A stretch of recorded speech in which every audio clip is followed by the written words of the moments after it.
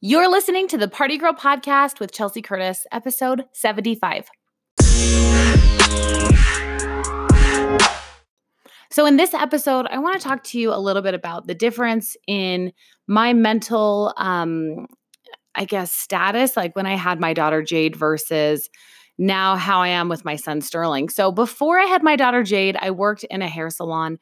And as you can imagine, being the manager of a hair salon, it's all about coming to work, looking professional, hair and makeup done every single day. So for 7 years of my professional career, I got up every day. I curled my hair. I did my makeup. I put on my nice clothes. I put on high heels and I went into work.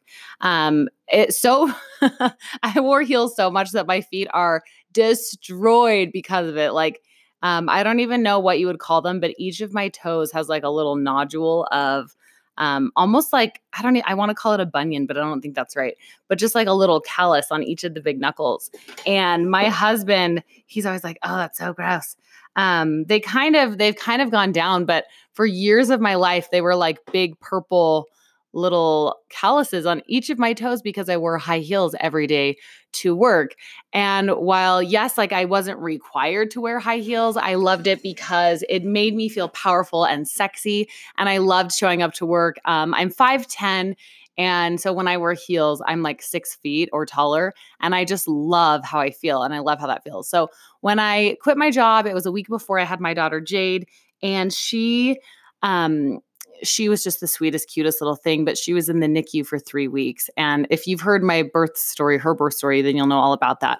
But because of that, it put me in this almost like traumatic state where I just wanted her home. And so by the time I got her home, I didn't want to leave. And I didn't realize it at the time. I can see it now so clearly, but I fell into a pretty deep postpartum depression. And I mean, it was like I went from getting ready every day, powerhouse businesswoman running $1 million salon, to being covered in milk and not showering or brushing my teeth for 5 days in a row. And my husband would go to work and he would come home and he was always so sweet. And I don't know if he just was kind of letting me be or if he was just trying to give me space, but he never said anything mean. He just loved me and totally helped with the baby whenever he was home and would get up and take shifts in the night. And I was this like zombie. I was exhausted. I was so lost. I felt so unfulfilled in motherhood. I had a lot of not just anxiety and depression, but a lot of resentment for choosing this new life and wondering what the heck I was thinking. And so I ended up gaining 60 pounds the first year that I had my daughter. So I gained more weight than I had gained through the pregnancy, just trying to raise her and keep her alive. And the thing that's so funny is when I look back, that's like when I started my blog. And it was it was just so dishonest. It was not a reflection of where I was mentally or physically.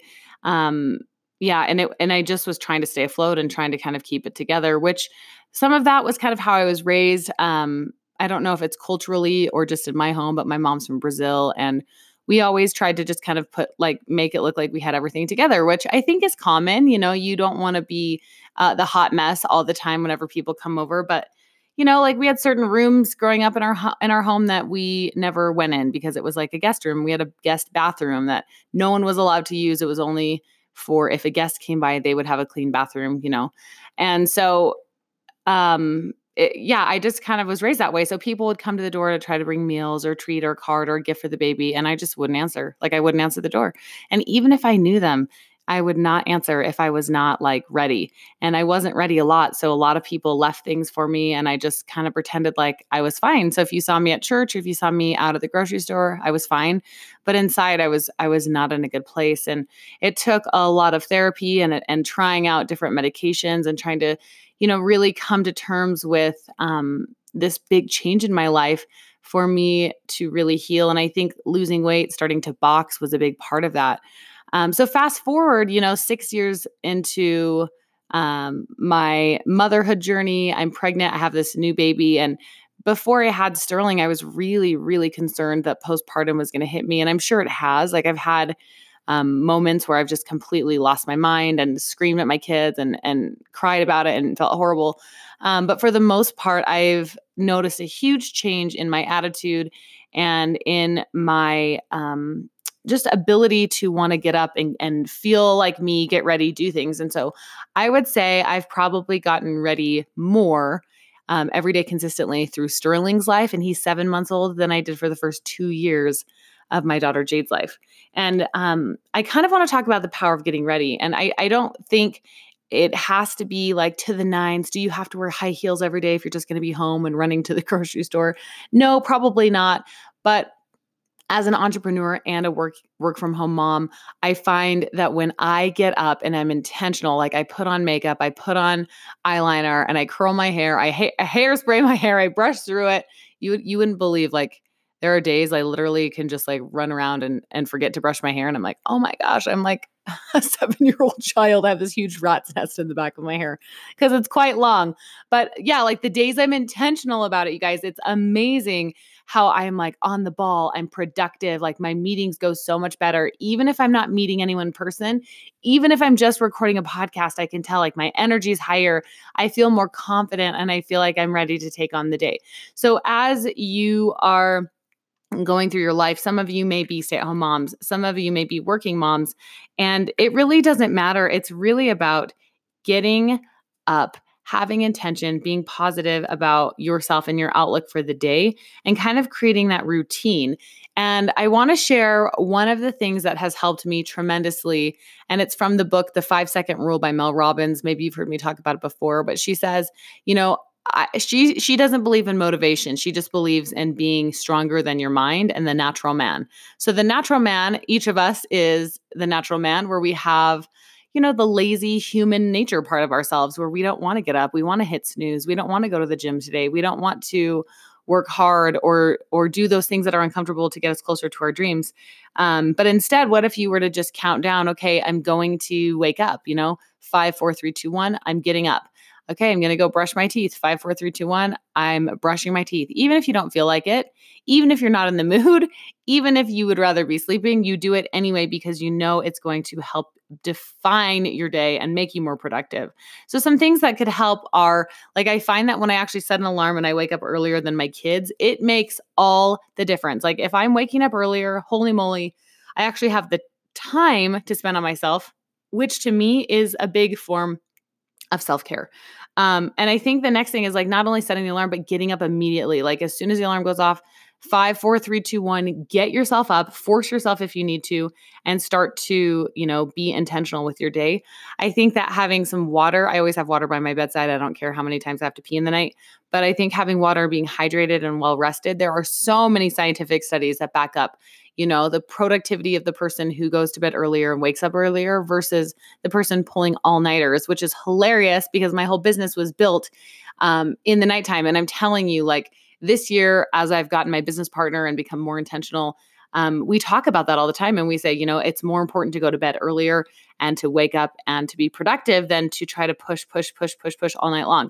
Now, there are seasons where you do have to push all night long and you have deadlines and I guess you don't have to, maybe you could give yourself a longer deadline, but there are seasons where I find myself doing that because I think that's my natural MO, like college studying or like, I don't know, like studying for tests, like that whole era of my life, it created those habits of wanting to wake up later and be up longer and go to bed later and sleep in. And it doesn't really work as well mentally for me. I can tell a huge difference when I'm just intentional about going to bed early, waking up early, and then getting up and going.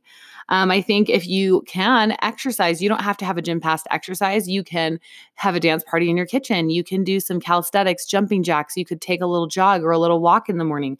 It makes the biggest difference. This one is hard for me. A lot of people talk about like having a cold shower or just showering every day. Now, if you have long hair, you understand the struggle. Like you cannot shower every day because you can't wash your hair every day. And there's something about a cold bath that just doesn't sound as appealing as like a cold shower. So I either need to like invest in a shower cap or figure out a way to do this. But Tony Robbins is one that talks about, jumping into a cold body of water every morning because he wants to tell his body that he's in control of it. And I think that's so interesting. I haven't done that yet, but I know people who have, and they say, oh, it makes such a difference. Next would be, getting yourself fed, taking care of your body, nourishing your physical body and saying, okay, what healthy things can I put into my body to fuel it instead of trying to run on empty for so long? I know another thing that's really powerful that I learned from Jack Canfield at a conference was he talked about every morning he meditates and he thinks about what are the most important things I need to do today? What are my top 3 things that if nothing else happens, I need to do these things? And that habit alone, it's so powerful because I have found that when I think about my day before I go and do it, and I'm like, okay, if I just did these 3 things today, that would have been a success.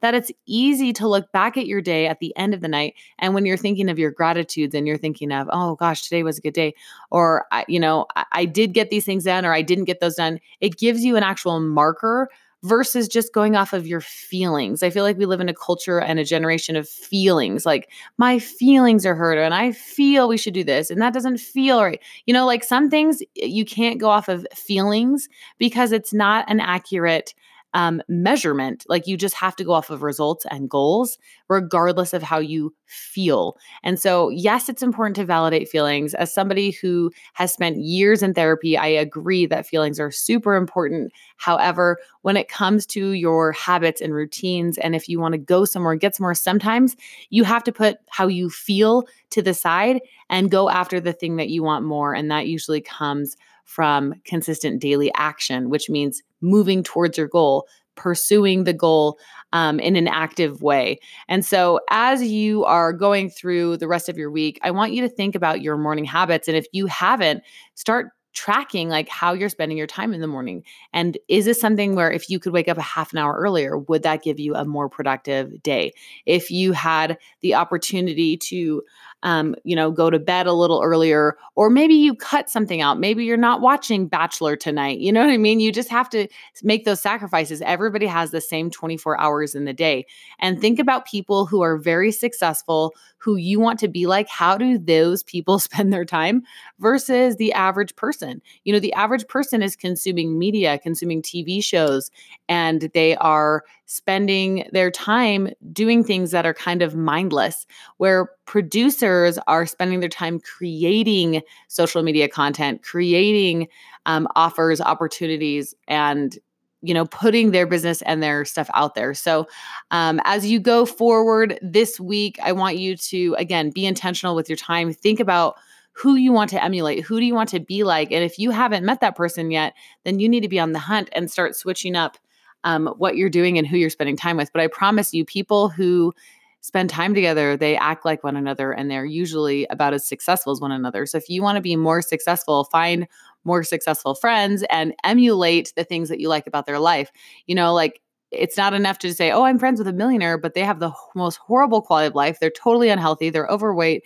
They can't keep a relationship. Like I'm not talking about those kind of people. I'm talking about people who are trying to do what you want. Like if somebody has a family and if they are making their business work and if they are putting in the time to have a relationship with their heavenly father or whatever they believe in. Again, you have to be the one that's thinking about it on purpose and being intentional. And so I hope as you go through this week that you are able to implement some of these strategies, and I will catch you in the next episode.